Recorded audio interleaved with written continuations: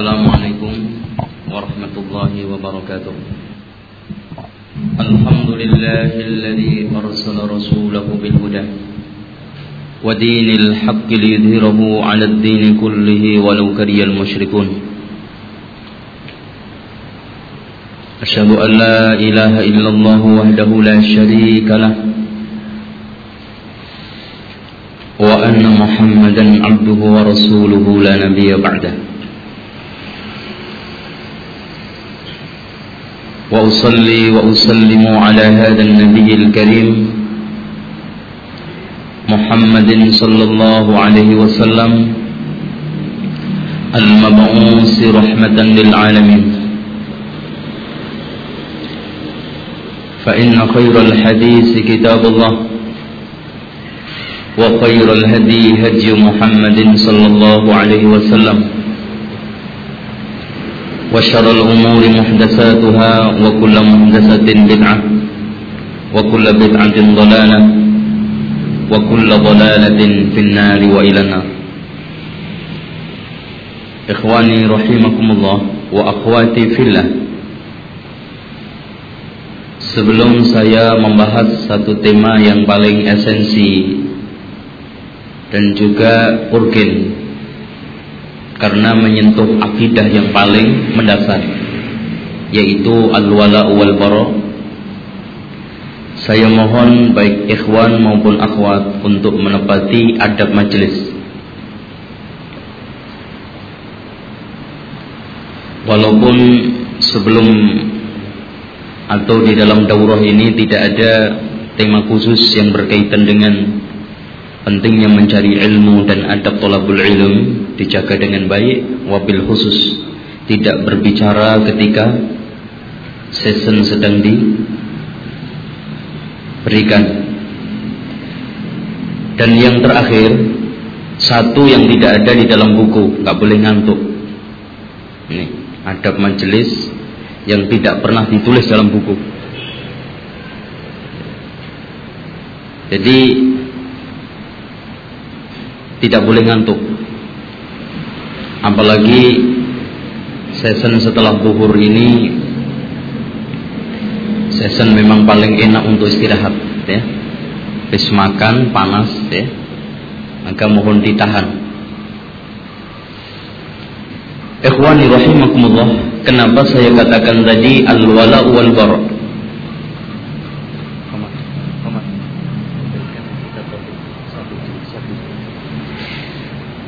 Kenapa masalah al-wala wal bara menjadi penting, urgen, esensi di dalam akidah Islam? Ini sebagaimana yang dikatakan oleh Syekh Muhammad bin Abdul Wahhab. Seorang muslim tidak akan lurus walaupun sudah tauhidnya benar, anti syiriknya benar, sebelum membenci orang-orang musyrik.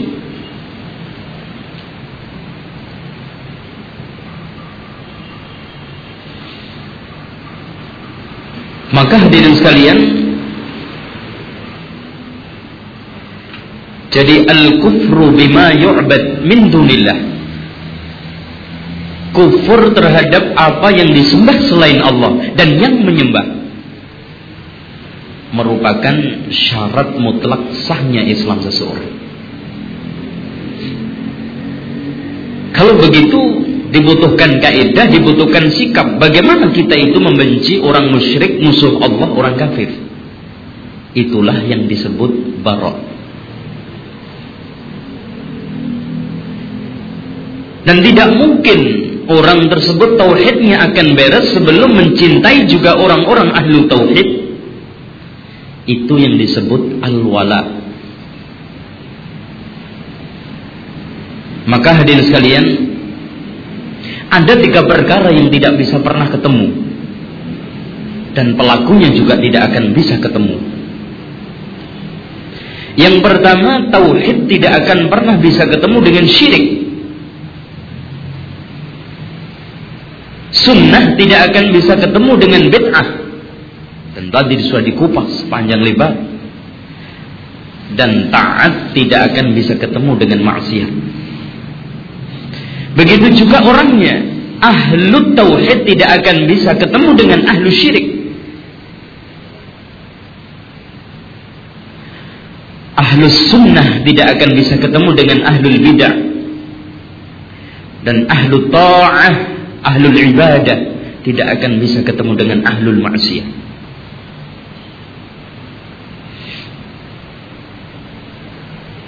Maka hadirin sekalian, kalau potret wala wal bara, akidah wala wal bara seorang muslim ini rancu kacau balau, itu dampak negatifnya sangat banyak dan sangat ruwet.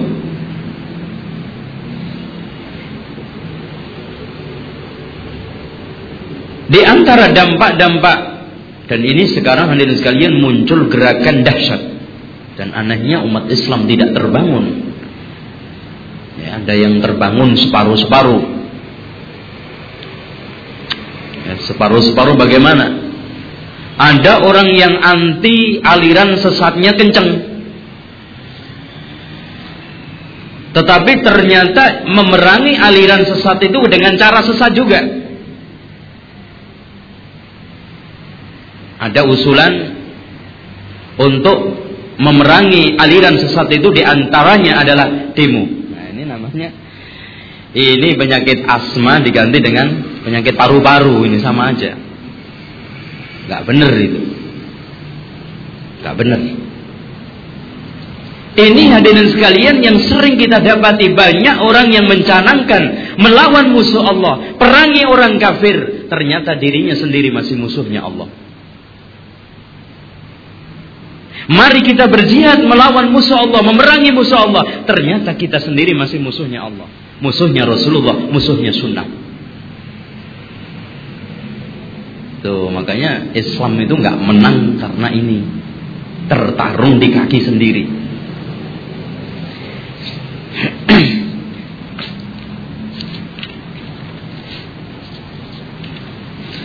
Hadirin sekalian, di sini di dalam kitab Al-Wala wal Bara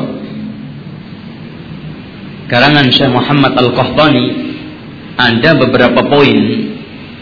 Beliau menjelaskan dampak negatif akibat wala wal bara ini tidak ditegakkan.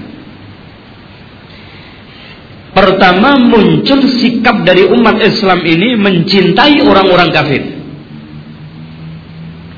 mengagung-agungkan, membantu mereka. Justru mereka dengan gigih giat mengorbankan harta benda untuk membantu orang kafir memerangi orang Islam. Yang aneh itu di sini. Padahal kalau kita membaca 10 hal yang membatalkan keislaman seseorang yang disebutkan oleh Syekh Muhammad bin Abdul Wahhab, di antaranya apa? Membantu orang kafir, orang musyrik, memusuhi orang Islam. Asal itu akidahnya. Wah, apalagi kemarin. Awalnya terlihat seakan-akan tidak ada kaitan agama, mencintai apa? Pemain sepak bola. Wah, ini kan favorit saya. Tapi hadirin sekalian, berapa banyak orang yang sekarang ini bertengkar, bahkan membunuh, kehilangan harta benda, rela untuk membela itu. Maka kemarin itu hampir banyak umat ini nyerempet syirik kuratul qadam, syirik sepak bola. Saya sering ngasih contoh sederhana saja. Sekarang berapa banyak umat Islam yang mau bangun jam 3 pagi menjelang subuh untuk tahajud, dan berapa banyak yang rela bangun untuk nyetel, ya kan? Biaya ini. Yang kedua,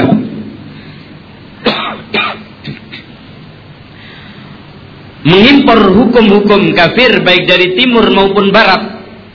Ini paling parah. ini nanti menyeburkan umat berhukum dengan hukum selain Allah. Dan bahkan mereka mengatakan, hadirin sekalian, bukan hanya mengimpor kemudian diterapkan, bahkan dibarengi setelahnya hukum inilah yang paling cocok, yang paling baik, yang paling sempurna. Dan hukum yang dibawa oleh Islam, yang dibawa oleh Muhammad tidak sempurna, tidak cocok, tidak sesuai dengan zaman. Masya Allah. Wa man lam yahkum bima anzalallahu fa ulaika humul kafirun. Di dalam ayat ini hadirin sekalian, Allah Subhanahu wa taala memberikan titel 3. Wa man lam yahkum bima anzalallahu fa ulaika humul kafirun. Wa man lam yahkum bima anzalallahu fa ulaika humul zalimun. Wa man lam yahkum bima anzalallahu fa ulaika humul fasiqun. Kafir, zalim, fasik. Dan ini sudah didudukkan oleh Syekh Muhammad bin Shalih Al-Utsaimin di dalam fatwanya, kapan orang berhukum dengan hukum Allah. Ini hukum dengan selain hukum Allah, kafir, kapan fasik, kapan zalim. Perlu dijelasin nggak? Jadi nggak wala wal bara ini.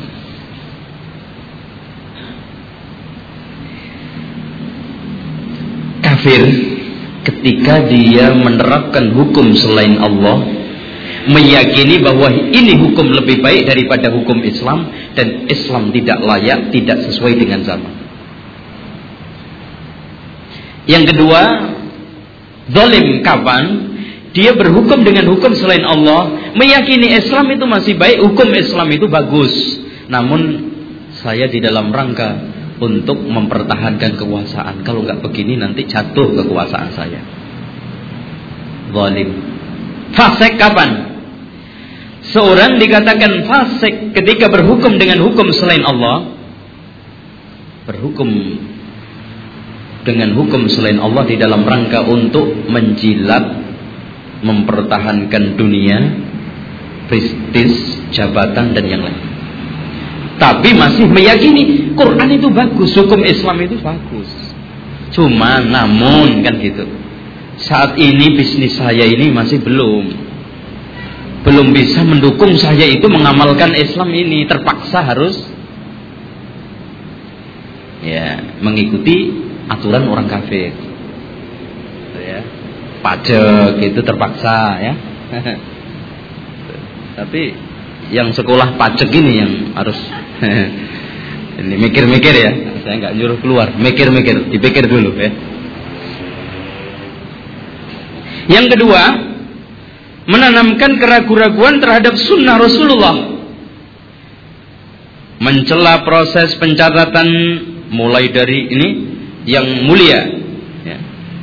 Meremehkan kemampuan para ulama di dalam berbakti kepada sunnah. Jadi hadirin sekalian, orang kalau sudah walak wal baroknya semrawut, kacau balau, muncul yang ketiga, menciptakan keraguan-raguan, kebimbangan ke tengah umat Islam dengan mengatakan berbagai isu subhat. Sunnah itu di dalam Bukhari itu tidak semuanya sahih. Siapa bilang? Ada itu ratusan saya temukan itu dhaif. Masya Allah. Sejak kapan ini jadi ahlul hadis? Gitu kan. Ternyata suruh nerjemahin surat Al-Baqarah aja nggak bisa.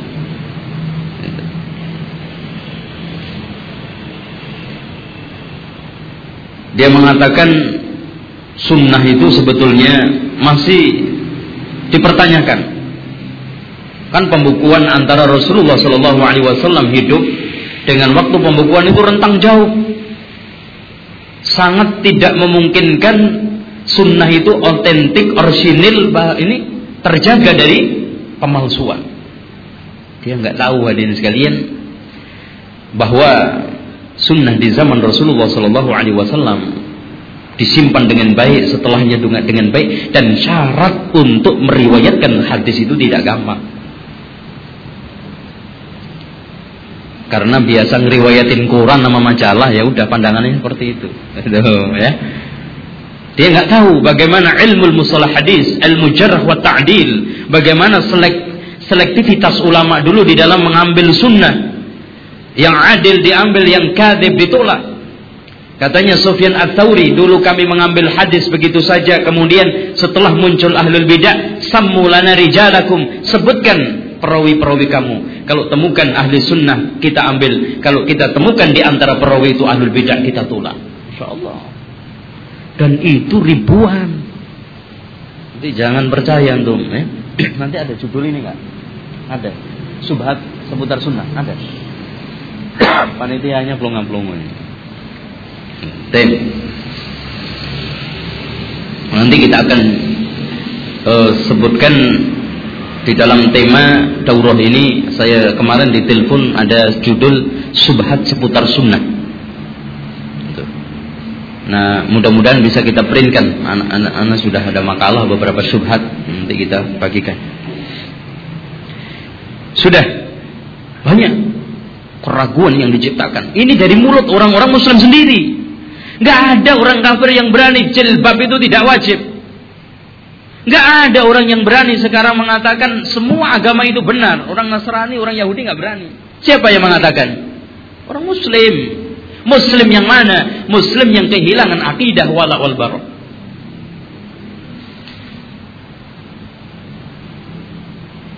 Wah, macam-macam. Ta'addud itu poligami itu pelecehan perempuan. Gender, bahas gender itu bencong-bencong sampai dia di komentar, di wawancara. Ya. Itu. Maka ini hadirin sekalian ruwaibidah, ya. Ruwaibidah. Orang kerdil ilmunya, tidak punya ilmu, bodoh, sok bicara masalah-masalah agama. Masalah-masalah yang penting di dalam masalah keduniaan, keagamaan, dan keakhiratan. Yang keempat, dampak negatif dari al-wala wal bara ini lenyap. Munculnya berbagai propaganda jahiliyah modern yang bisa dianggap sebagai pemurtatan model baru dalam kehidupan kaum muslimin. Jadi propaganda jahil sekarang.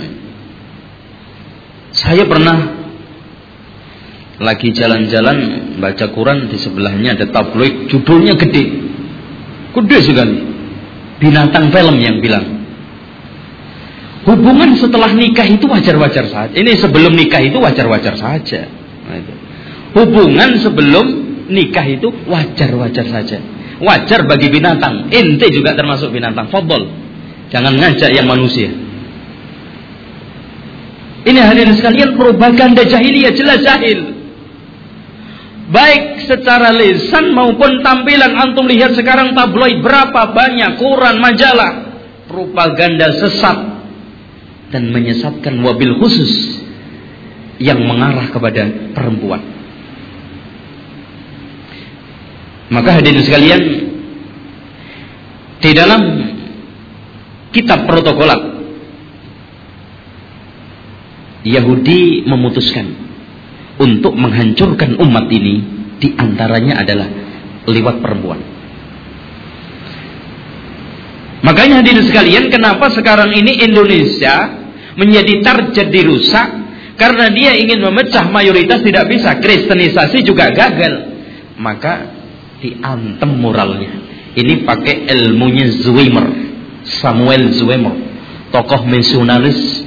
Pernah dia pidato di depan misionaris mengatakan, sesungguhnya kewajiban kalian bukan memasukkan umat lain ke dalam Kristen, Islam ke dalam Kristen, akan tetapi yang penting Anda mengeluarkan orang Islam wabil khusus dan umat lain dari agamanya, sehingga muncul generasi-generasi yang tidak punya ikatan dengan Tuhannya.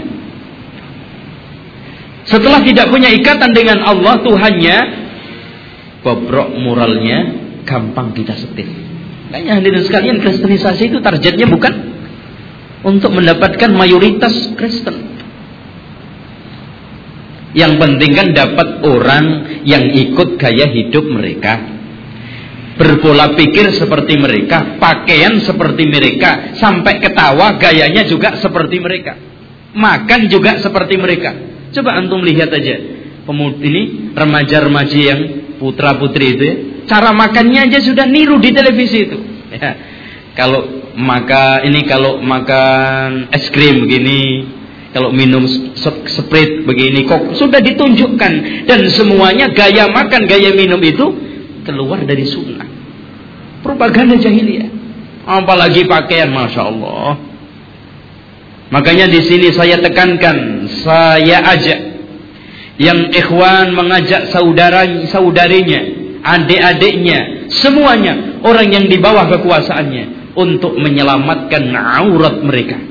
Dan begitu juga semua akhwat mengajak teman-temannya, adiknya, saudaranya untuk menyelamatkan aurat. Ini propaganda jahiliyah. Coba hadirin sekalian, sekarang itu subhanallah, enggak tahu saya. Perempuan-perempuan ya, muslimah semua. Antum buka KTP-nya ini, muslimah.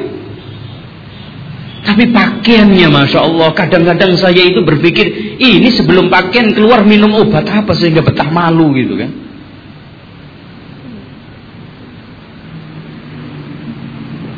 Kadang pakaian ini subhanallah saking tipisnya ditiup aja terbang, itu kan, lepas itu.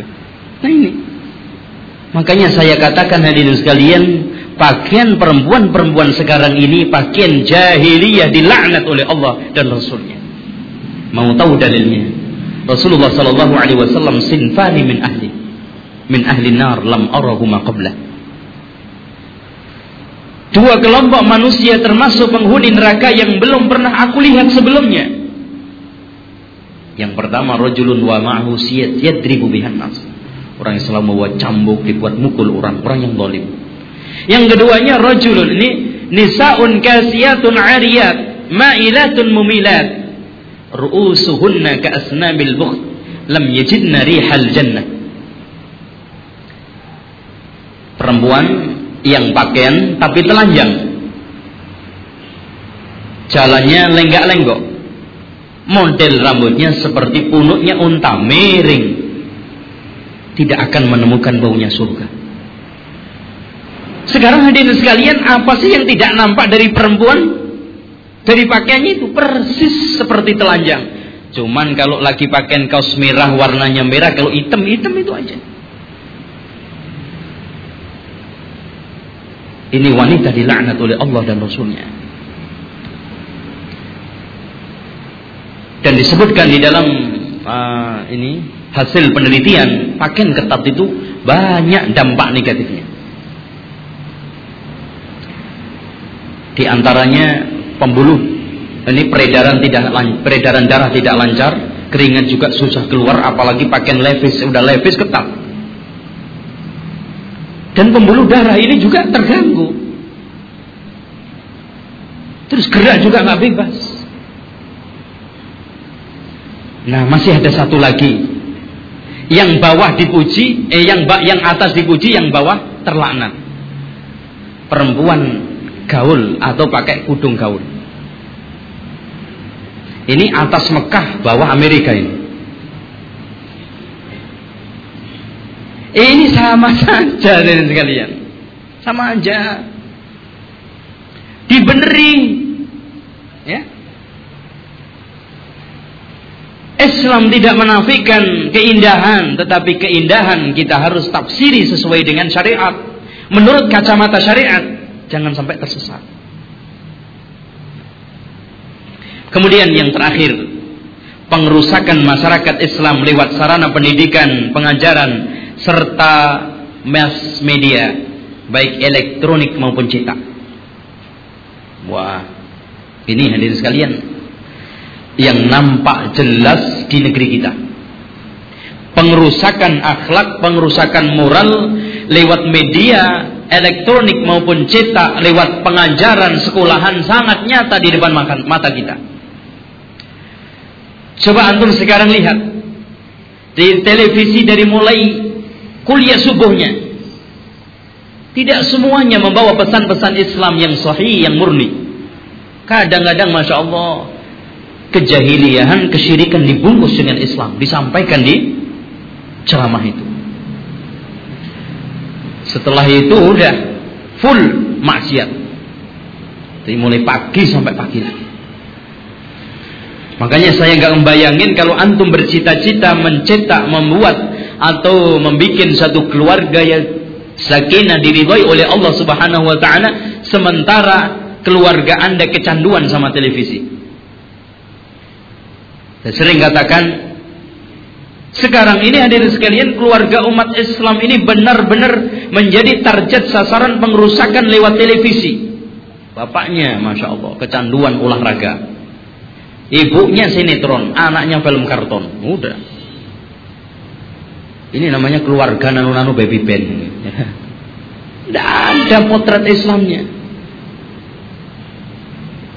Makanya akhwat sekalian, saya ingatkan, dan kalau yang ikhwan punya suami, ini punya istri, dilarang, ini sarankan jangan sampai melihat sinetron.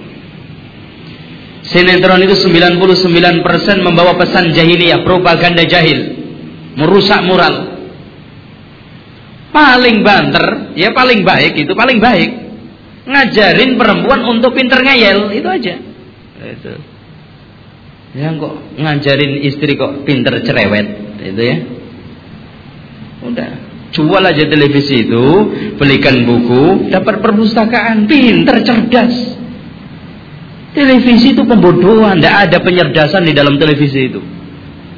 Ya, pembodohan. Makanya di sini sudah menjadi ciri bangsa yang maju, banyak membaca daripada nonton. Dan ciri negeri yang mundur, bangsa yang mundur adalah banyak nontonnya daripada bacanya. Anda perhatikan aja. Di negeri-negeri yang barat kafir pun channel televisi tidak sebanyak di Indonesia ini, dan orang melihat televisi tidak sebanyak waktu yang kadang-kadang 4 jam. Sujud di depan televisi sampai 4 jam itu. Subhanallah, berapa kalau kita ukur materi aja, mobil Toyota ini, Toyota Astra itu setiap 1,2 ini, seperempat itu keluar mobil satu. Kalau 4 jam itu udah berapa mobil itu? Al-waktu kasih, jangan dibunuh, jangan dihilangkan sia-sia itu waktu, manfaatkan dengan baik. Baik, hadirin sekalian, ini mukaddimah. Sekarang hadirin sekalian, kita akan membahas pentingnya wala wal bara.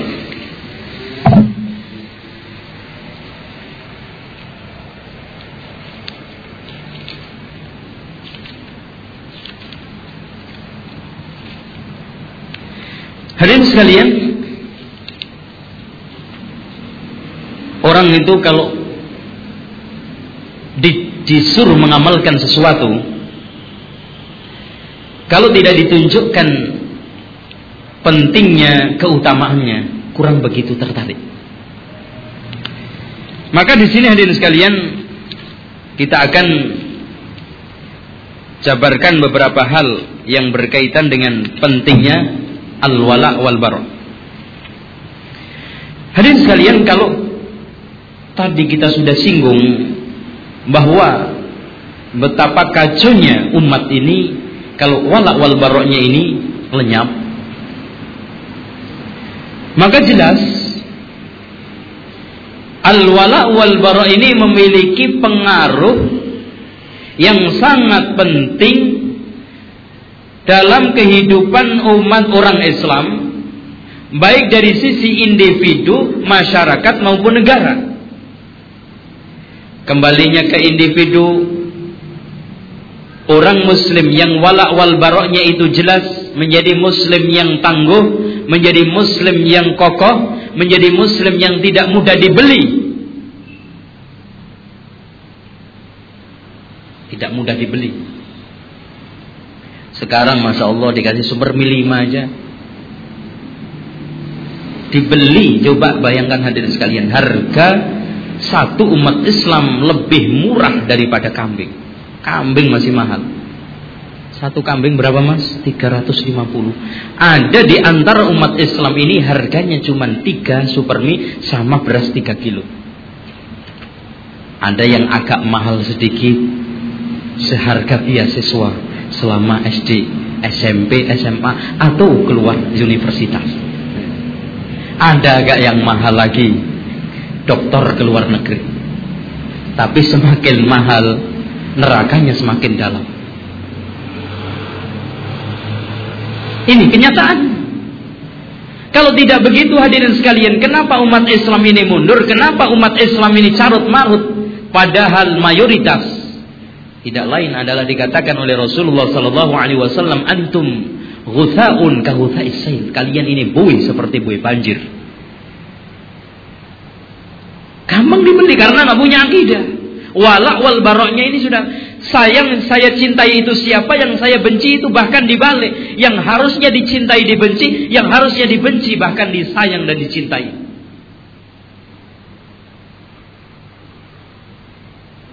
Maka Rasulullah sallallahu alaihi wasallam memberikan satu batasan. Hadis ini diriwayatkan oleh Imam Ahmad di dalam musnadnya. Man ahabba fillah, barang siapa yang cinta karena Allah, wa abghadha lillah, dan benci juga karena Allah, wa a'ta lillah, dan memberi juga karena Allah, wa mana'a lillah, dan juga menghalangi tidak memberi karena Allah, wa ankaha lillah, dan menikahkan juga karena Allah, faqad istakmalal iman, dia telah menyempurnakan keimanannya. Yang ngantuk wudu atau minum, fadhal. Enggak ada yang ngantuk ya, alhamdulillah. Akhwatnya ini yang ngantuk wudu. Mentang-mentang enggak dilihat nanti ngantuk seenaknya ya. Atau yang belakang jewer yang ngantuk.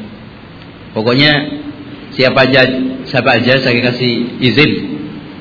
Siapa yang melihat mendapati tetangganya ngantuk dijiwir. Ya, izin ya insyaallah. Halalan thayyibah insyaallah. Yang halal telinganya tok ya, telinganya aja halal insyaallah.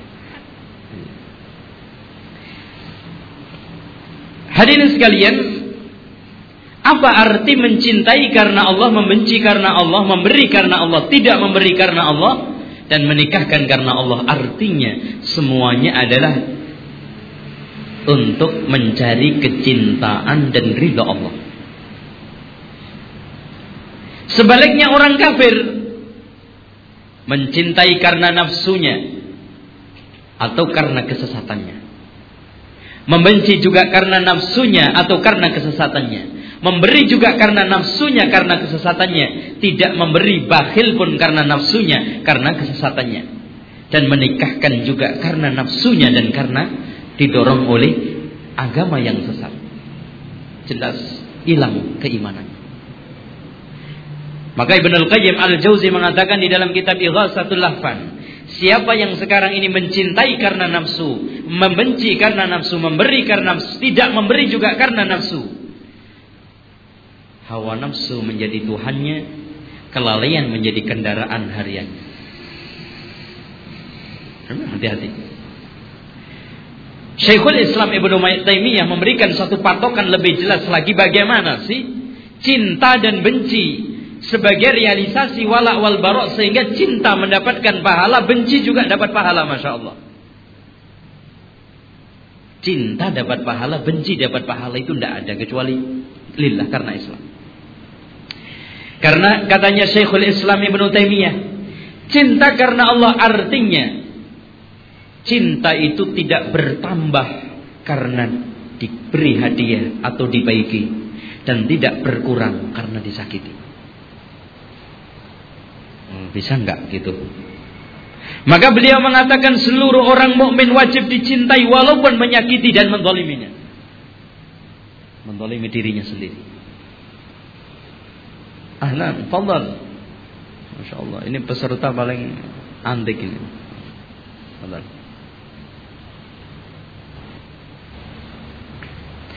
Nah, adapun benci karena Allah artinya, katanya Syekhul Islam Ibnu Taimiyah, kebencian itu tidak bertambah karena disakiti, dan juga kebencian tidak berkurang karena dikasih hadiah atau diperbaiki, tetap stabil. Maka beliau mengatakan seluruh orang kafir wajib mutlak dibenci walaupun memberikan hadiah. Ini bisa nggak kira-kira? Antum dikasih parcel gitu aja udah goyang. Baru dikasih stiker.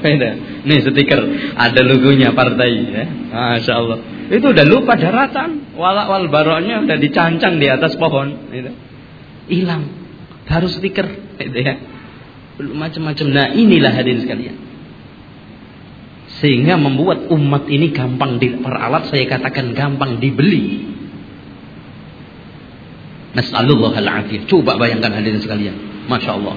Rib'i bin Amir, ketika diutus oleh Rasulullah SAW untuk menyampaikan pesan ke Raja Romawi, apa yang dikatakan? Ini berdua bawa tombak, semua pada menghormat raja, permadaninya Masya Allah. Jangankan sekarang ini diinjek sepatu kaki pun hati-hati. Bawa kuda dimasukkan ke dalam pelataran kerajaan, nginjek permadaninya. Tombak di tangan kanannya, kuda di tangan kirinya ditambat. Kemudian mengatakan dengan tegas, wahai Raja Romawi, sampaikan kepada kamu, kaum muslim, sesungguhnya aku datang diutus Rasulullah SAW untuk mengeluarkan kalian menyembah manusia kepada manusia dan hanya menyembah kepada Allah Subhanahu wa taala. Nah, itu 1:1000. Ini baru umat. Tentu. Bukan rusak, Masya Allah, ribuan harganya, nggak ada satu. Dulu hadirin sekalian, orang tawanan muslim satu itu bisa ditukar 10 tawanan orang kafir. Sekarang kebalikannya, Yahudi satu ditukar 1000 orang Islam. Ganteng kan itu? Ganteng. Inilah hadirin sekalian al-wala wal bara.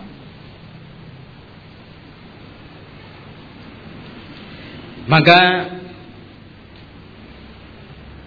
kita telah diberi prinsip oleh Rasulullah sallallahu alaihi wasallam di dalam hadisnya, masalul mu'minina fi tawaddihim wa tarahumihim wa ta'atufihim kamathalil jasadil wahid idza ishtaka minhu adwan tada'a lahu sairul jasad bis-sahri wal humma.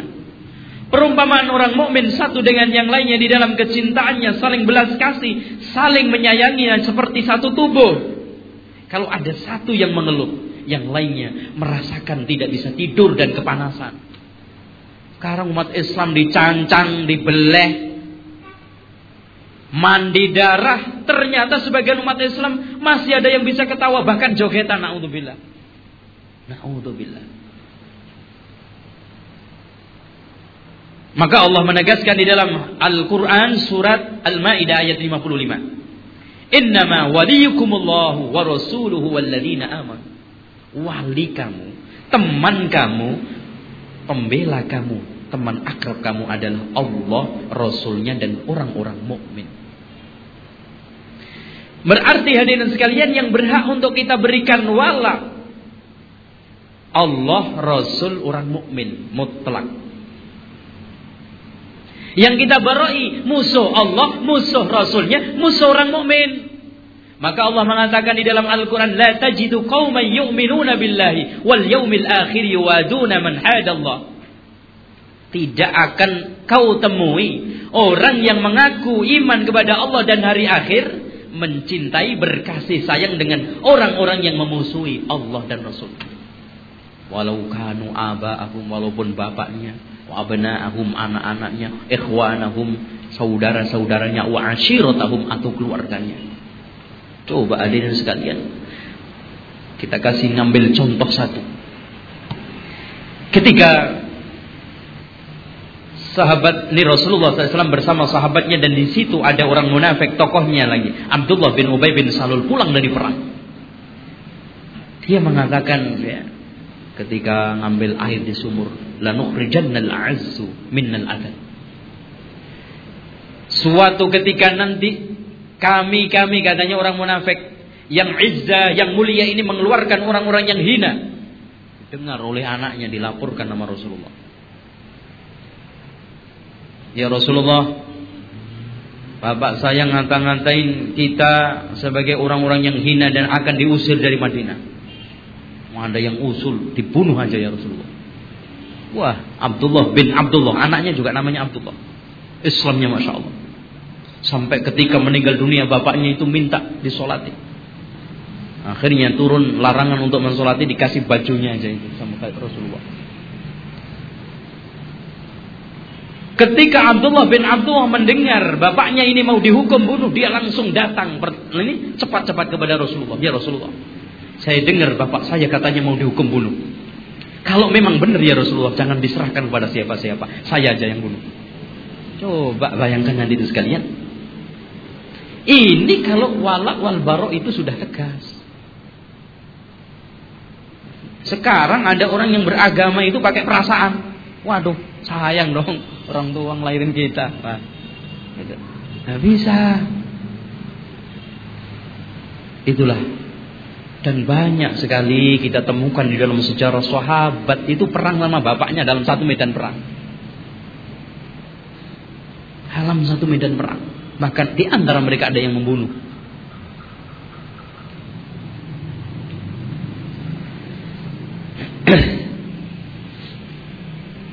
Di dalam hadis yang lainnya Rasulullah mengatakan,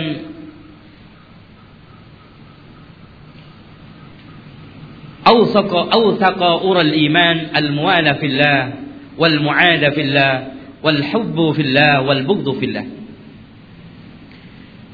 Tali iman yang paling kuat adalah berwala karena Allah, berbarok karena Allah, cinta karena Allah, dan juga benci karena Allah. Ini. Kemudian hadirin sekalian, dari sisi keuntungan, dampak positifnya orang yang sudah wala wal baroknya itu bagus. Dari sisi masyarakat, tadi itu individu masyarakat. Jadi hadirin sekalian, wala wal ini masyarakat yang sudah hidup didasari atas wala wal bara yang jelas, itu kesetia kawannya, solidaritasnya itu masya Allah enak.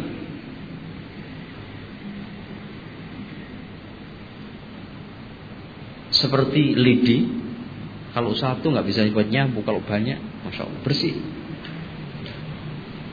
Sekarang kan nggak ada sekalian, kita sekarang mendapatkan satu masyarakat yang dihuni di situ muslim, tetapi muncullah egoisme, anania, tidak tahu bagaimana tanggung jawab muslim sama muslim. Wa ta'awanu 'alal birri wa taqwa wa la ta'awanu 'alal ismi wal udwan, ini tidak tegak. Bahkan kebalik, lebih sayang sama musuh Allah daripada orang-orang yang menjadi kekasih Allah.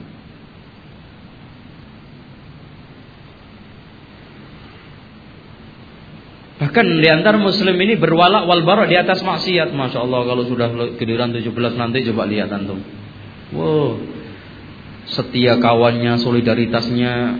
Gimana layar tancap? Wah, datang semua kerja bakti itu mempersiapkan tempat layar tancap.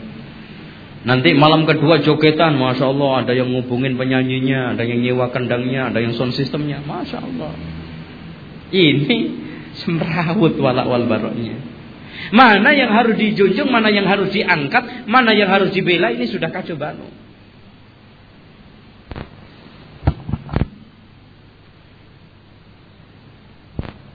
Jadi ini akibat propaganda penyamaan, penyatuan agama, semua agama benar. Kemudian hasil karya penataran B4. Ya. Ini kita harus pulihkan lagi. Harus kita pulihkan lagi.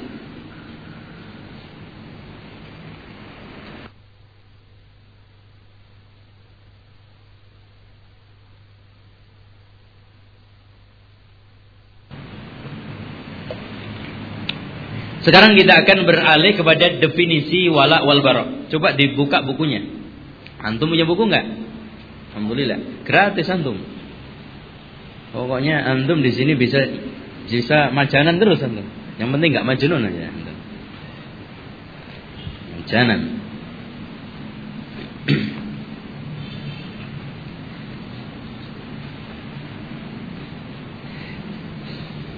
Nah, dibuka di halaman 143. Di sini ada definisi al-wala wal bara. Al-wala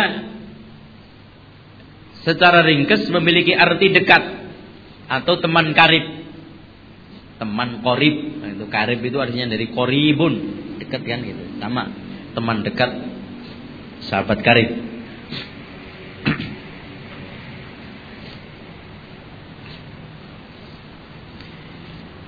Kemudian bara itu artinya memutus.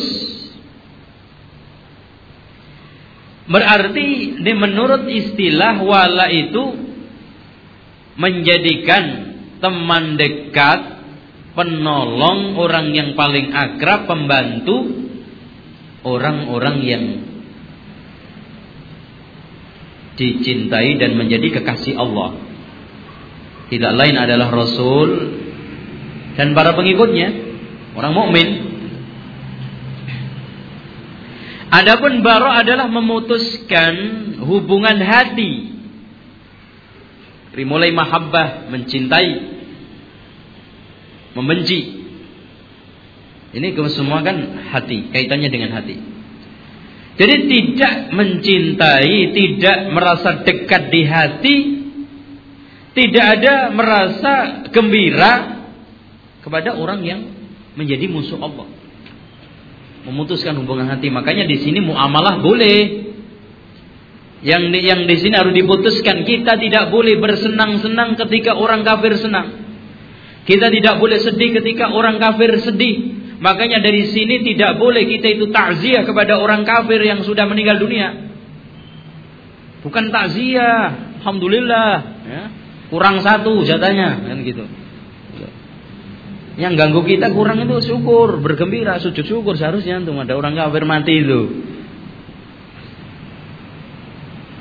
Ya, nanti dijelaskan dalam buku ini, kalau nggak nyampe antum baca sendiri, itu ada di sini. Sudah berbahasa Indonesia jadi nggak susah.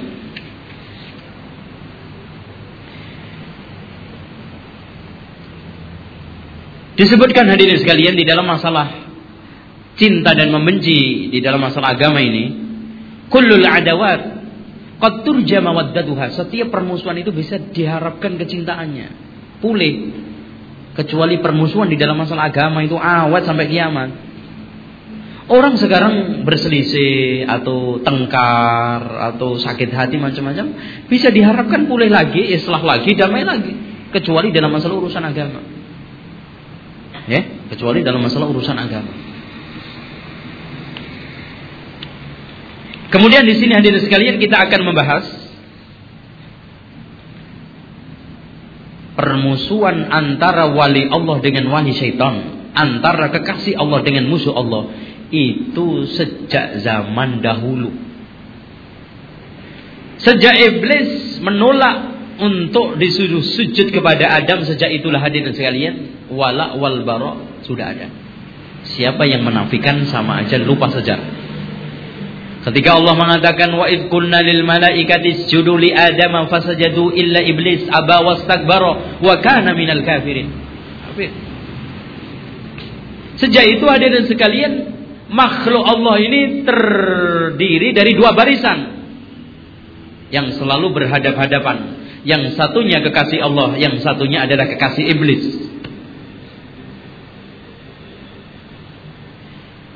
Dan mungkin Anda bertanya-tanya, kenapa sih kita itu di dalam dunia ini kok harus membuat permusuhan, mencari musuh, menciptakan permusuhan? Damai itu indah loh mas, kan gitu. Ini kalimat yang menyesatkan juga mas ya. Kalimat yang mutlak, yang am, bisa ditafsiri macam-macam. Ketika kita bahas begini, ngapain sih kita itu cari musuh? Damai itu indah. Nyatanya damai itu indah. Ada yang nulis macam-macam. Nyata damai itu indah. Nyatanya damai itu indah, dibolak-balik ya. Spanduk tok. Ya. Maka di sini hadirin sekalian, kita harus mendudukkan secara baik. Kenapa sih kita harus menciptakan permusuhan dengan makhluk, dengan kelompok-kelompok yang dianggap musuh Allah dan Rasulnya dan orang-orang mukmin?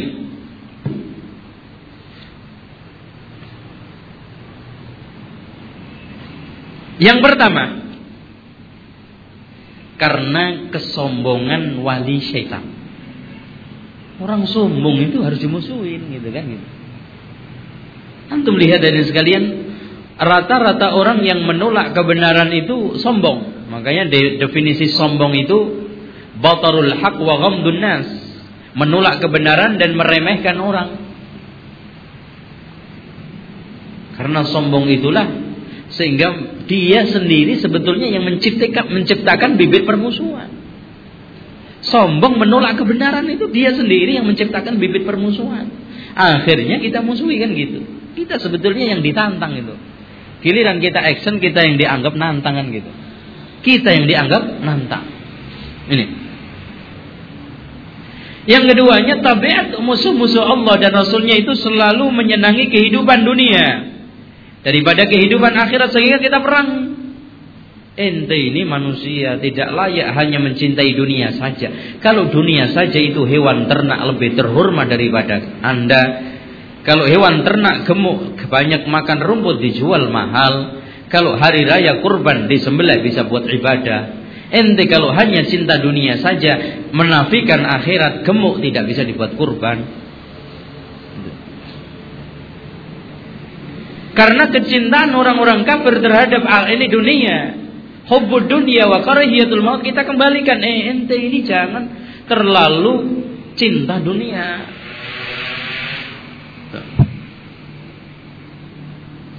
Yang ketiganya, sifat musuh Allah utama itu selalu dengki dan iri hati. Selalu dengki dan iri hati. Hasud, dengki, iri, sampai antum lihat saja. Kenapa Bani Israel itu memusuhi setiap nabi? Hasadan min indi anfusihim, hasud dari dirinya sendiri. Sebelum datang, masya Allah ditunggu-tunggu. Setelah mau datang mau disembelih. Setelah datang mau disembelih. Tidak hanya Nabi Muhammad aja, Nabi Musa juga gitu. Nabi Isa apalagi masuk dikejar-kejar. Begitu juga mereka berapa tahun turun temurun di Madinah, di Yathrib. Orang Yahudi banyak yang hijrah ke Yathrib, ke Madinah hanya untuk nunggu Nabi yang terakhir. Setelah tidak sesuai dengan keinginannya dimusuhi karena dengki dan iri. Sebetulnya kan dia sendiri yang menciptakan permusuhan itu, bukan kita. Yang keempatnya, karena mereka telah merampas dan mengacu balukan akidah walaknya umat Islam.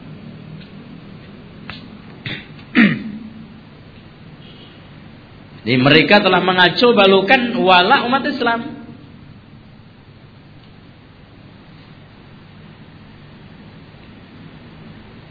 Hadirin sekalian, selain akidah tauhid dan pengikut tauhid, rata-rata mereka semuanya mengajak untuk menyembah tauhid, menyembah makhluk, menyembah dirinya. Bahkan kenapa orang-orang kafir Quraisy, orang musyrik Quraisy ketika Rasulullah SAW diutus mereka memerangi? Karena khawatir kehilangan popularitas. Selama ini disanjung, selama ini diagungkan, dibesarkan, hilang itu semuanya. Enggak, ditakuti Raja Persia, Romawi. Karena mereka rata-rata mengajak rakyatnya untuk menyembah dirinya. Setelah datang la ilaha illallah, tidak ada Tuhan yang berhak disembah kecuali Allah, berarti seluruh sembahan selain Allah batil. Tidak ada yang berhak disembah. Yang hanya berhak disembah hanyalah Allah. Maka seluruh tauhid, seluruh Tuhan selain Allah tumbang. Ini yang ditakutkan mereka. Sehingga singgasananya ketakutan, kekuasaannya ininya dengan la ilaha illallah. Tapi yang dihayati kalau hanya la ilaha illallah, dijadikan keris, ditulis la ilaha illallah dengan ini takut. Nah, enggak ada apa-apanya. Ngangkat bendera ada tulisannya la ilaha illallah, tauhid akan jatuh, ya benderanya yang jatuh, bukan tauhidnya. Selanjutnya hadirin sekalian, setelah kita mempelajari, menganalisa dan analisanya tepat sekali karena itu semuanya sesuai dengan dasar Al-Quran dan hadis, maka kita tinggal satu. Permusuhan setan terhadap manusia ini kenapa terjadi?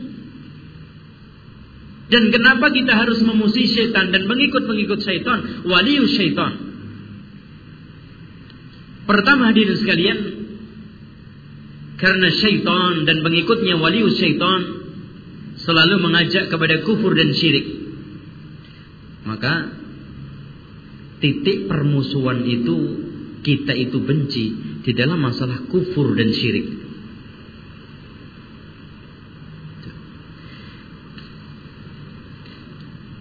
Ini sebagaimana yang dijelaskan oleh Syekh Al-Imam Ibnul Qayyim Al-Jauzi, ya. Kufur dan syirik.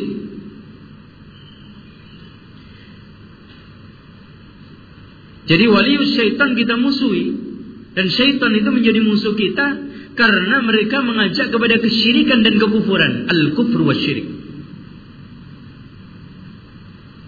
Yang kedua, hadirin sekalian, karena syaitan dan wali syaitan selalu mengajak kepada kebid'ahan, bid'ah, sehingga dikatakan oleh Sufyan Ats-Tsauri, al-bid'atu wa ahluha ahabbu ila iblis minal ma'siyah wa ahliha. Kebid'ahan dan para pengikutnya itu lebih dicintai oleh iblis daripada maksiat dan para pelakunya. Kenapa? Karena kebid'ahan dan ahlul bid'ah ketika mengamalkan kebid'ahan meyakini itu bagus, itu baik, bahkan mendapatkan pahala. Susah sekali untuk bertaubat. Susah. Sehingga hadirin sekalian, kita lihat orang yang melakukan kebid'ahan, dikatakan oleh Syekh Ibrahim Ar-Ruhaili ketika dia membahas ahlul bidah itu taubatnya tidak diterima. Maksudnya taubatnya tidak diterima itu ada beberapa makalah dari ulama bahwa taubatnya ahlul bidah itu tidak diterima. Maksudnya di sini beliau memberikan satu ulasan, susah sekali orang ahlul bidah itu mendapatkan taufik untuk taubat. Susah sekali ahlul bidah itu mendapatkan taufik untuk tobat. Soalnya ketika dia berbuat bid'ah itu meyakini kebenaran. Saya ini ibadah, saya ini baca zikir, kamu melarang gimana sih? Saya ini baca Al-Quran. Coba ini lihat, dari mulai pertama la ilaha illallah, tasbih, ini semuanya Quran kan? Itu susah untuk mendapatkan taufik untuk bertaubat. Itu sehingga lebih dicintai oleh iblis daripada ahlul maksiat. Orang maksiat ketika bermaksiat banyak yang sadar ini maksiat, namun saya belum bisa meninggalkan, itu aja kan. Itu. Yang kedua,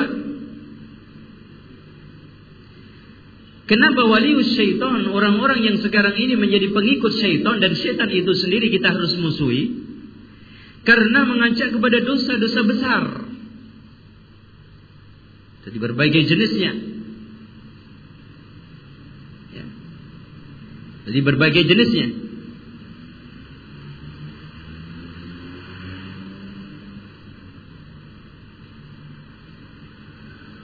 Sehingga diri sekalian, setiap dosa besar itu pasti ada setannya gede-gede juga. Wah, itu kelasnya itu doktor ke atas, profesor. Dan sekarang kita lihat, subhanallah, kaum muslimin banyak yang terjebak ke dalam dosa besar, di antara adalah terjebak ke dalam perdukunan dan syirik, sihir, ya. Dan nanti kita akan bahas setelah sholat asar insyaallah. Yang keempat, setan kita musuhi dan walius syaitan kita musuhi karena dia mengajak kepada dosa-dosa kecil. Jangan dianggap kecil-kecil itu kalau didiamkan, dibiarkan akan menjadi gede. Maka di sana ada beberapa alasan dosa kecil itu bisa menjadi gede. Pertama, karena diistiqomahkan. Oh, istiqomah banget ini. Kemudian karena diajakkan, didakwahkan. Didakwahkan jadi gede.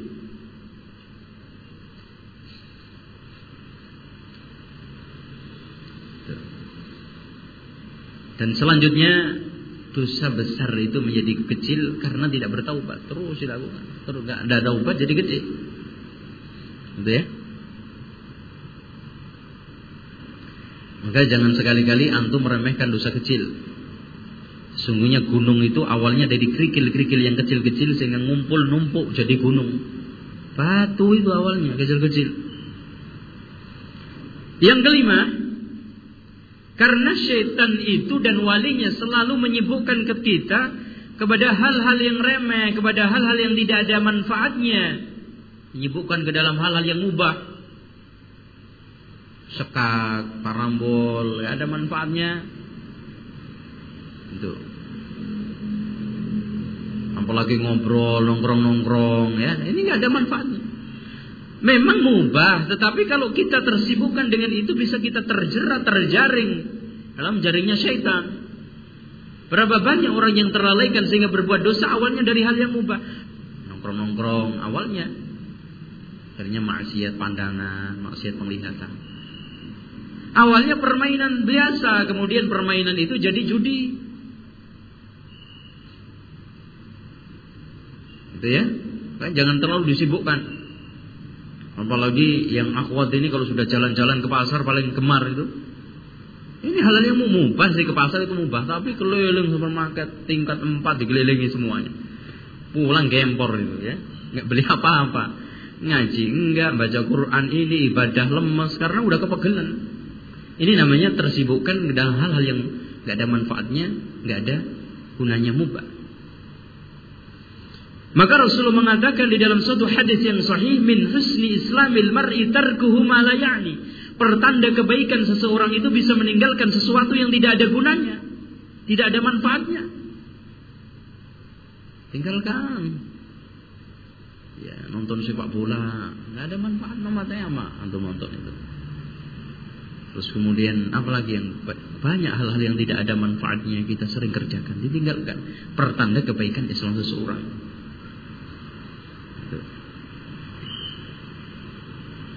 Yang keenam, setan selalu menyibukkan kita dengan hal-hal yang berlebihan, ghulu.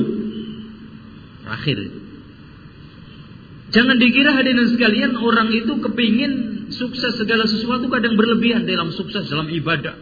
Masang niat itu sampai takbirnya 7 kali. Emangnya gue sholat ini, lo sholat Idul Fitri apa? Allahu Akbar, belum mantap. Balik lagi, Allahu Akbar sampai 7 baru mantap. Balik lagi, Allahu Akbar sampai 7 baru mantap. Belum lagi wuduknya, sekali wuduk 1 kolam habis air. Wah, ini kalau mandi bisa 5 kolam itu. Nah ini hulu di dalam masalah akidah, seperti hulunya Jahmiyah menafikan asma dan sifat. Tidak ada asma, tidak ada sifat, semuanya itu majas, berlebihan. Hulu di dalam masalah ibadah seperti hulunya orang-orang sufi. Masya Allah, zikir itu sampai histeri. Jadi zikir itu di tengah malam, lampu dimatiin, gelap, khusyuk katanya. Terus zikir sampai beribu, la ilaha illallah, ribuan. Terus nanti baca salawat, salawatnya udah gak nyunah lagi, salawat nariyah 4444 kali biar ketemu jin. Ini macam-macam. Hulu. Belum lagi hulu di dalam masalah-masalah yang lainnya. Jadi hulu berlebihan itu jeratan setan. Makanya jangan dituruti. Hulu di dalam masalah adat wa taqalid, memegang teguh tradisi itu Masya Allah, gak copot-copot. Sampai S2 juga gak copot itu. Ada orang S2 masih percaya nanti kalau giginya tanggal yang atas dibuangnya di atas genteng, kalau yang di bawah dipendem di atas ini di tanah. Ini semuanya khurafat kan? Itu masih percaya. Ada yang percaya itu. Udah S2 padahal. Itu coba bayangkan. Giliran masalah begini memang walaupun S2 otaknya itu pindah di dengkul, ini di sini ya, di lutut gitu. Subhanallah, hadirin sekalian, coba antum lihat orang-orang ahlu syirik, ahlu khurafah, ahlu bidah itu ketika ke kuburan itu yang ada S1, S2 itu jurusan fisika loh gitu. Subhanallah, jurusan fisika ilmunya super eksak, masih percaya kuburan itu loh. Katanya kalau gigit nisan itu nanti nisannya itu bisa jadi jimat katanya. Ada orang yang cari sumber minyak itu pakai keris gitu. Aduh ya Allah, ini sudah nggak masuk akal lagi. Ini termasuk takwa, ini hulu. ta'assub sehingga tidak bisa digoyang diubah. Maka saya kasih prinsip belajar itu begini, Pak. Cari dalil dulu baru meyakini. Ente kalau sekarang belajar bolak-balik, prinsip ente ini enggak ente pegang teguh, bak ini enggak dapat apa-apa ente belajar. Kalau ente belajar prinsipnya meyakini dulu baru cari dalil, enggak akan bisa masuk itu pelajaran. Ada orang yang ngaji itu diyakini dulu baru cari dalilnya. Akhirnya semua dalil-dalil yang bertentangan dengan keyakinan awal ditolak. Yang namanya keyakinan awal itu biasanya melekat gitu. Maka ahli syair mengatakan, atani hawaha qabla an a'rifal hawa wajada qalban khaliyan wa tamakkana. Cinta asmaranya datang kepada saya sebelum saya mengenal cinta. Wah, ini repot itu. Kalau cinta datang sebelum mengenal cinta, maka menemukan hati yang kosong langsung nempel, nggak akan bisa ini. Makanya hadirin sekalian, orang itu juga mengenal akidah. Keyakinan itu yang pertama kali dicintai, disenangi, diyakini, itulah yang nempel pelek. Yang datang setelahnya itu biasanya susah. Makanya kasihan orang yang ingin dapat hidayah, mencari Islam, ketemunya aliran sesat. Wah, ini susahnya setengah mati. Makanya hati-hati. Ya. Nah, ini sekalian di sini ada beberapa pernyataan Umar bin Khattab.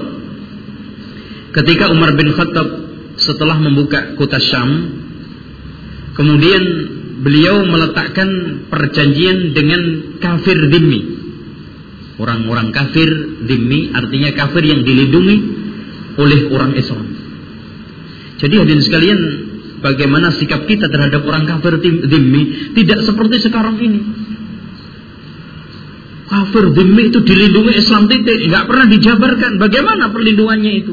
Hak dan kewajibannya, coba dengarkan aturan yang diletakkan oleh Umar bin Khattab ketika membuka Syam dan mengikat perjanjian dengan orang-orang kafir dhimmi. Pertama, tidak boleh mendirikan bangunan gereja biara di tempat tinggal khusus bagi uskup dan pendeta yang baru di kota mereka atau sekitarnya.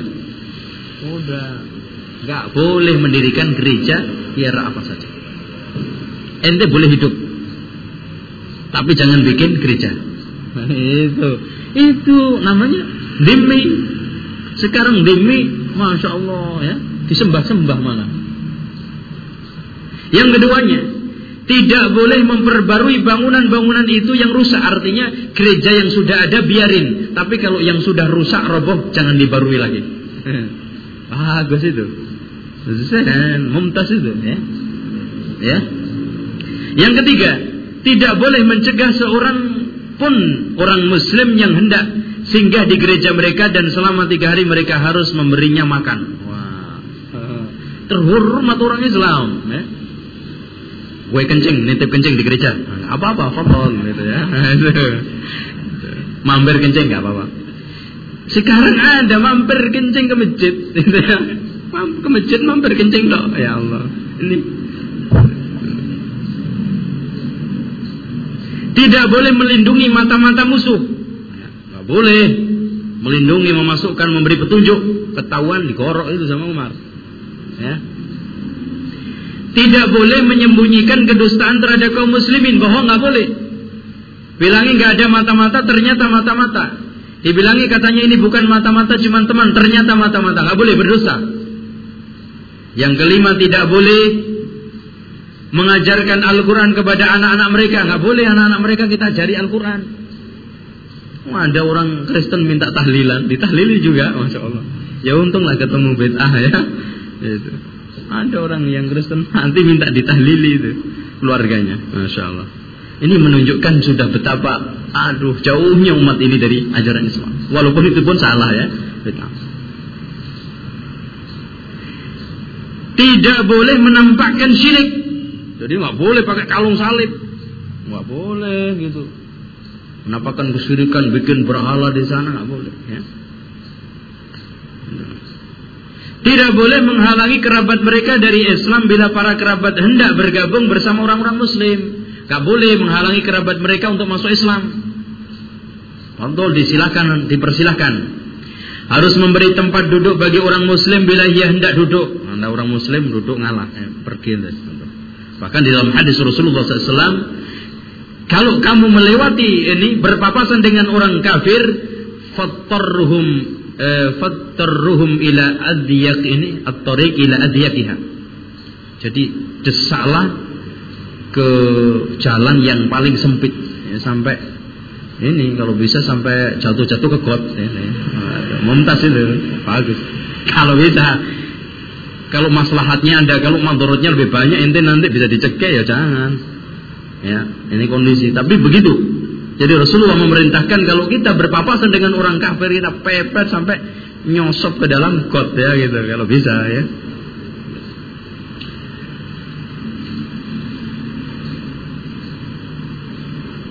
Tidak boleh mengenakan pakaian yang menyerupai kaum muslimin, nggak boleh pakai baju koko. Ya. Umpamanya kalau di sini kan baju koko sudah pakaian muslim, nggak boleh menyerupai pakaian-pakaian umat Islam, pakai ini surban, nggak boleh. Tidak boleh menaiki pelana, maksudnya nggak boleh naik kuda. Kemana-mana jalan kaki ini, masya Allah ini Umar ini, masya Allah. Ya. Tidak boleh menggunakan julukan-julukan mereka. Ini kalau seperti ini terpaksa udah masuk Islam aja ini, nggak bisa naik kuda ini ya. Nggak boleh kita menggunakan julukan-julukan mereka. Julukan mereka apa? Ya, Raden, Sunan, Dokter Andes, Doktor, itu julukan mereka kan? Itu nggak boleh. Tidak boleh meniru pedang mereka maksudnya. Tidak boleh menjual khamar kepada mereka, nggak boleh.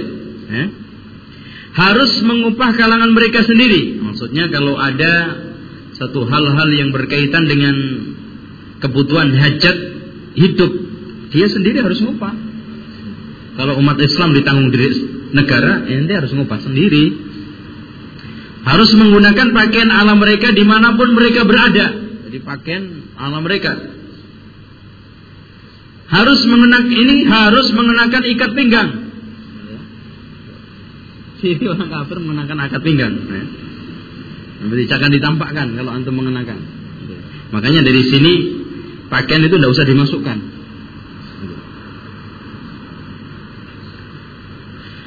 Tidak boleh memperlihatkan tanda salib dan kitab mereka di jalan-jalan yang biasa dilalui orang-orang Muslim. Sekarang salib nongol gede di TV, masuk rumah lagi, bukan di jalan. Itu makanya hadirin sekalian, TV itu berbahaya. Salib itu masuk ke rumah bisa 5 kali sehari. Belum anjingnya, itu belum berhalanya, waduh banyak sekali. Belum orang yang telanjangnya. Rumah ini dimasukin macam-macam kesyirikan, khurafat. Gimana malaikat bisa masuk? Antum rumahnya banyak setan itu, banyak televisinya. Ya.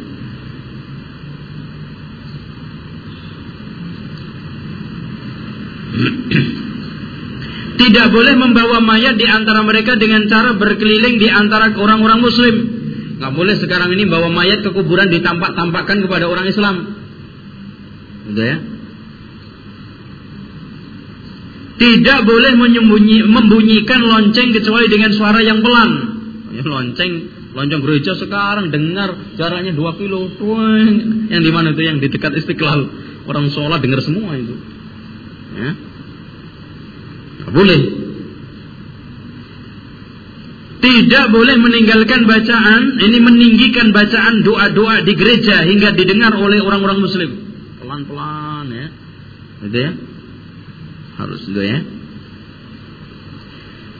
Tidak boleh mengeraskan suara pada saat mengurus mayat di antara mereka. Ya, diam-diam. Ya, nggak boleh diumumkan, nggak boleh ini rame-rame. Tidak boleh menyalakan api untuk sembahyang, lilin. Nggak boleh nyalain api, lilin. Dan terakhir tidak boleh membeli dari para budak apa yang menjadi bagian orang-orang Muslim. Ya. Jadi nggak boleh jual beli yang kaitannya dengan budak, yang itu miliknya umat Islam. Ini hadirin sekalian, bahasan masalah al-wala wal bara, dan insyaallah nanti setelah ini dibahas lain, ini mungkin ustaz lain, masalah wala wal bara sekitar masalah hukum menghadiri peringatan Natal, ucapan selamat, walimahnya orang kafir. Itu ya, meminta bantuan kepada orang-orang ini non muslim dalam perang, bekerja di perusahaan orang kafir ya. Wallahu a'lam bishawab. Fadhal, mungkin ada yang bertanya.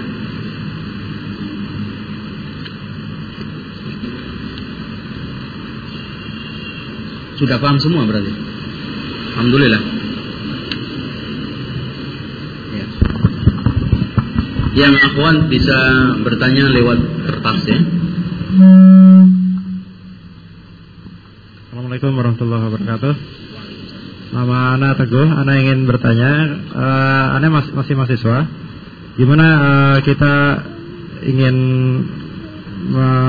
mengambil ilmu, misalkan ada dosen yang dia itu pintar tapi dia kafir. Gimana cara kita untuk menghadapi dia? Kita ingin ilmunya itu, Ustaz. Syukran. Hadirin sekalian, belajar ilmu keduniaan dari siapapun tidak ada masalah, asalkan di sini ada di dalam syarah usul salasah dibahas hukum belajar, hukum tinggal. Tadi rencananya saya sampaikan, cuman waktunya nggak sampai. Intinya hadirin sekalian, jangan sampai membuat kita itu takjub, tergantung, kagum, sehingga dari situ kita dikuasai diri kita oleh orang kafir. Ya, orang kafir. Adapun hanya sekedar kita itu mengambil ilmu hal-hal yang berkaitan dengan keduniaan seperti belajar masalah pertanian, buat mobil, ini tidak ada masalah, asalkan itu tadi izzah kita tidak jatuh, akidah kita tidak luntur. Karena di dalam banyak hal sahabat-sahabat Rasulullah SAW dalam masalah urusan keduniaan belajar dari daerah-daerah yang dia kuasai ya. Bagaimana cara sekarang ini bercocok tanam, menanam ini, belajar dari orang yang masih kafir, tidak ada masalah. Adapun masalah agama tidak mungkin kita belajar dari orang kafir, tidak mungkin. Dari sini hadirin sekalian, apapun alasannya belajar agama ke negeri kafir, Amerika, Kanada dan yang lainnya, merupakan kesalahan yang sangat-sangat fatal. Mencari ilmu Islam kok ke Amerika itu dapatnya apa? Pernah ada dialog antara salah seorang yang belajar di sana, udah doktor dan sekarang menjadi orang terkenal, tidak usah saya sebutkan namanya. Ini ngajar ngaji. Orang-orang Indonesia ngumpul belajar itu. Ditanya oleh salah seorang ini peserta pengajian, dan peserta pengajiannya sekarang di Jakarta, jamaah ngaji kita, dulu 9 tahun kerja di restoran di Amerika. Kenapa Bapak sekolah belajar agama ke Amerika? Kenapa nggak ke Saudi, ke Makkah, Madinah sana? Terus memang ada apa? Kan ini merusak orang-orang kafir, merusak Islam, dan apa yang didapat dari sini? Ilmu Islam tidak ada di sini. Dia bilang jangan khawatir, kami ini datang ke sini sudah MA, ya, memang sudah MA, tinggal ngambil doktornya. Bukan ini bocah ingusan lagi lah gitu. Dia sanggah dengan sanggahan yang telak. Si orang ini yang ngajar itu tidak bisa menjawab. Dosen yang bodoh Pak, kalau tidak berusaha untuk mempengaruhi muridnya. Masya Allah. Seorang dosen yang bodoh saja yang tidak berusaha untuk mempengaruhi muridnya. Siapapun dan tingkatan sekolah apapun pasti berusaha untuk menanamkan pengaruh-pengaruh otomatis negatif. Yang banyak mengajar di studi-studi Islam di luar, di Eropa, di Amerika itu orientalisme semua. Orientalisme. Orang bisa mengajar bahasa Arab, nahwu sorof bisa, secara Islam bisa, hadis bisa, tafsir bisa. Tapi hanya sekedar studi murni, itu hanya belajar ilmu. Makanya jangan sampai ini terjadi. Oke, cukup. Yang lainnya?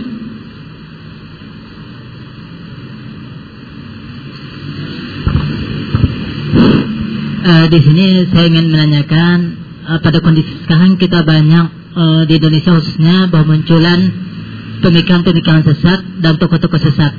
Contohnya kita pada waktu beberapa bulan ini kita dikejutkan dengan jil itu.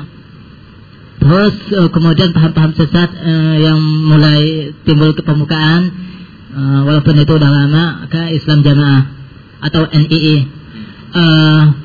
Saya ingin penjelasan Ustaz, bagaimana kalau pada kondisi tertentu misalnya kita mendapatkan tokoh-tokoh ini dan kita membunuhnya gitu.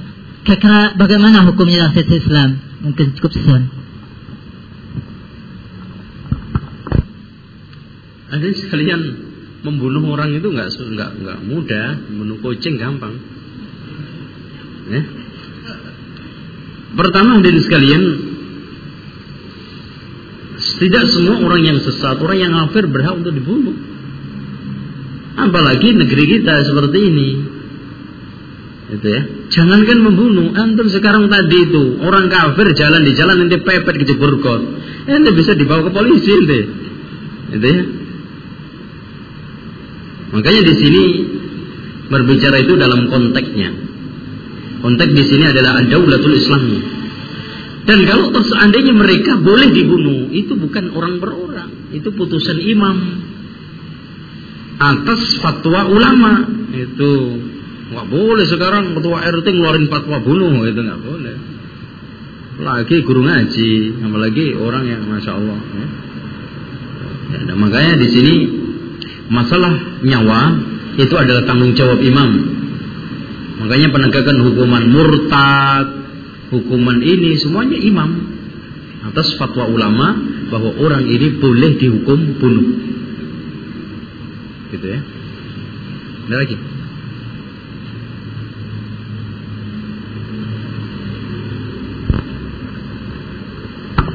Assalamualaikum warahmatullahi wabarakatuh.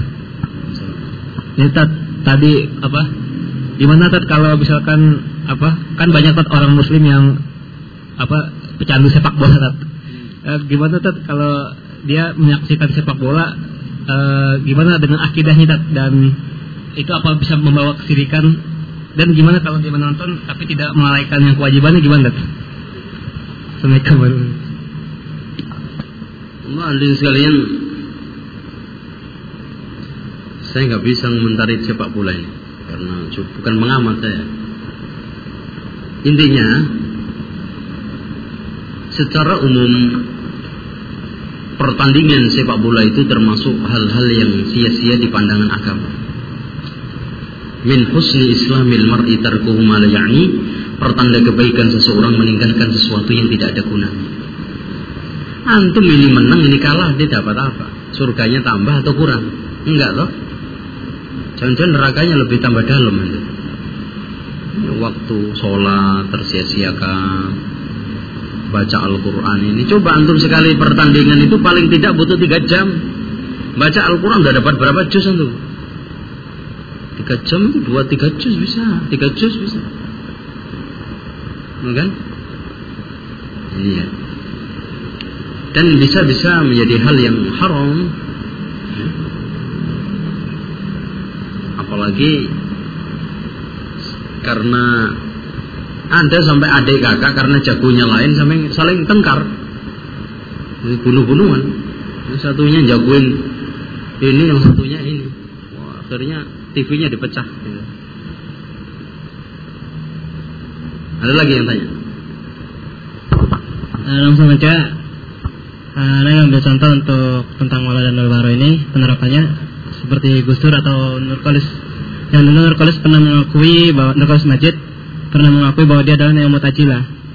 Terus kemudian Gus Dur dengan ucapan-ucapannya yang cenderung kepada kekufuran, seperti Natal. Umat Islam itu diperbolehkan untuk merayakan Natal karena Natal dalam orang Kristen adalah Yesus, dalam orang Kristen adalah Tuhan, sedangkan dalam orang Islam adalah Nabi. Nah, dulu salah seorang Ustaz Jafar pernah mengatakan bahwa ucapannya kufur, dan dia adalah, saya kurang tahu persis apakah sampai mengatakan Gus Dur ini sudah keluar dari Islam atau tidak. Dan saja sempat mengatakan ucapannya adalah kufur, seperti itu. Nah, bagaimana sikap kita terhadap orang-orang seperti ini? Apakah kita menerapkan wala kepada mereka atau kita cukup berbarok saja kepada mereka? Karena belum tahu jelas hukuman buat dia seperti apa, atau hukum buat dia seperti apa. Makasih. Hadirin sekalian, sebetulnya majelis seperti ini kita tidak ingin terjebak kepada membicarakan orang per orang, karena itu sudah menyangkut masalah vonis nanti. Saya ingin memberikan satu garis besar bahwa mengkafirkan itu merupakan satu perkara yang besar di hadapan ulama dan ahlu sunnah wal jamaah. Tidak mudah, sehingga ulama-ulama sangat hati-hati dan membedakan antara takfirul mutlak dengan takfirul muayyan. Mengkafirkan secara mutlak dan mengkafirkan orang per orang, tidak secara otomatis. Kalau orang itu secara mutlak bisa dikafirkan, siapa yang melakukan ini orang per orang juga langsung bisa dikafirkan. Maka di sini dibedakan antara perbuatan dan orang yang berbuat. Tidak semua orang yang berbuat mengucapkan kekafiran langsung bisa dikafirkan. Banyak kan contohnya. Ada orang ini, Rasulullah menggambarkan gembiranya Allah Subhanahu wa taala menerima taubat hambanya kan. Itu lebih gembira daripada orang yang sekarang berjalan di padang pasir, kemudian hilang untanya, di situ ada makanannya, minumannya dicari sampai lelah, nggak ketemu. Lalu dia istirahat, terbangun, untanya sudah di depan. Saking senangnya, bilang Allahumma anta abdi wa ana rabbuka akhta'a li syiddatil fard. Dia bilang, ya Allah, engkau adalah hambaku, aku adalah Tuhanmu. Kebalik saking senangnya. Ini kan zahir lafaz kufur, tapi orang yang kafir enggak. Makanya, nah, masalah takfirul muayyan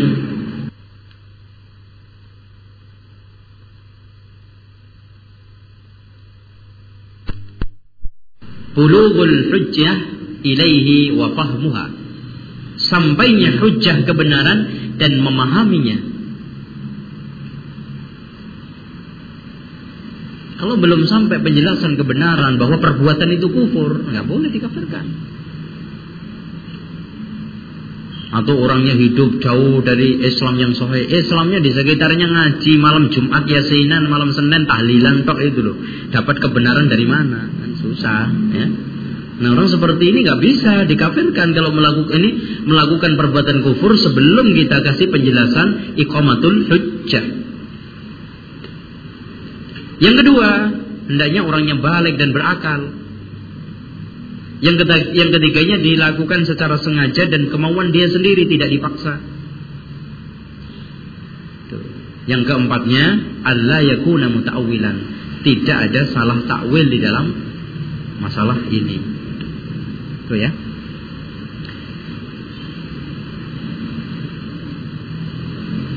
Nah, oleh karena itu, di sini saya ingin utarakan nasihatnya Syekh Nasruddin Al-Albani.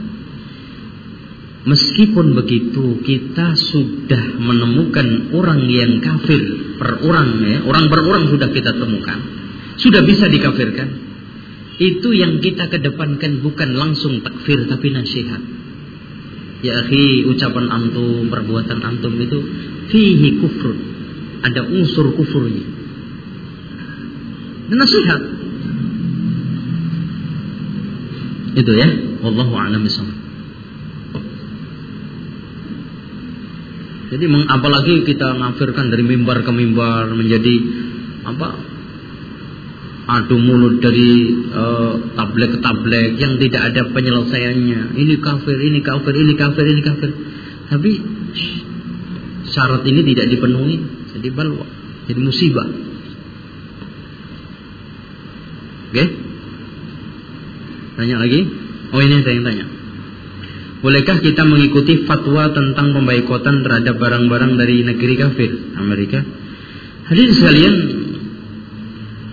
saya belum mendapatkan fatwa dari ulama yang mu'tamad, dari ulama yang bisa dipegang fatwanya. Ya, itu pertama. Yang keduanya, asal fil muamalah ma'al kufar, berbagai jenisnya. Asli muamalah dengan berbagai orang kafir dari mana saja itu boleh. Jual beli dagangan asalkan barangnya halal, tidak masalah. Makanya saya beli Nokia ini kemarin. Ada yang bilang ini kan produksi, ini produk orang kafir. Kita belum bisa bikin sendiri, udah titik. Hadirin sekalian, yang ketiganya, untungnya apa, mandorotnya apa sekarang setelah pembaikatan itu. Kita bicara di konteks Indonesia ini, untung ruginya apa. Coba aja antum lihat sekarang, umpamanya apa ya, perusahaan Amerika yang di sini, apa? Coba berapa ribu sudah pengangguran berjuta-juta, ditambah lagi ini tutup. Ini pertimbangan. Karena fatwa ini semata-mata untuk kemaslahatan kan. Jangan sampai sekarang ingin mendapatkan suatu kemaslahatan dengan kemaslahatan yang lebih besar. Itu. Makanya saya kembalikan kepada al-aslu al-muamalah ma'al kuffari jaizatun. Melakukan muamalah tijarah, dagang, jual beli dengan orang kafir itu boleh. Kecuali barangnya haram, jual beli anjing. Itu walaupun enggak dari Amerika juga, dari muslim juga enggak boleh. Kalau barangnya halal ya.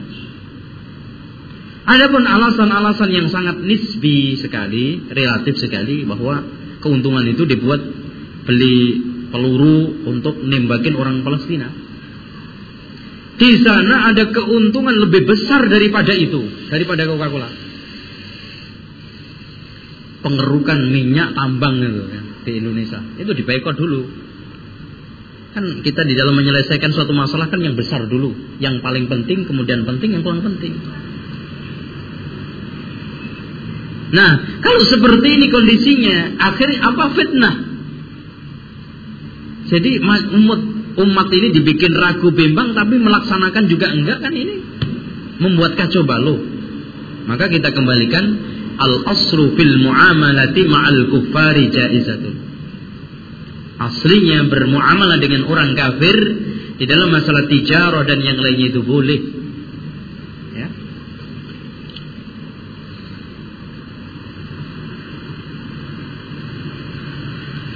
Hukum melihat berita dari televisi diselingi dengan iklan. Kalau ada iklannya dimatikan.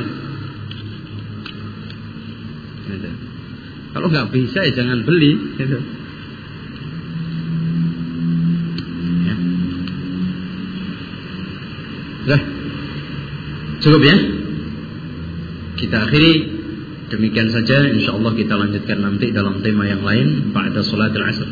Subhanakallahumma wa bihamdika asyhadu an la ilaha illa anta astaghfiruka wa atubu ilaik. Wassalamualaikum warahmatullahi wabarakatuh.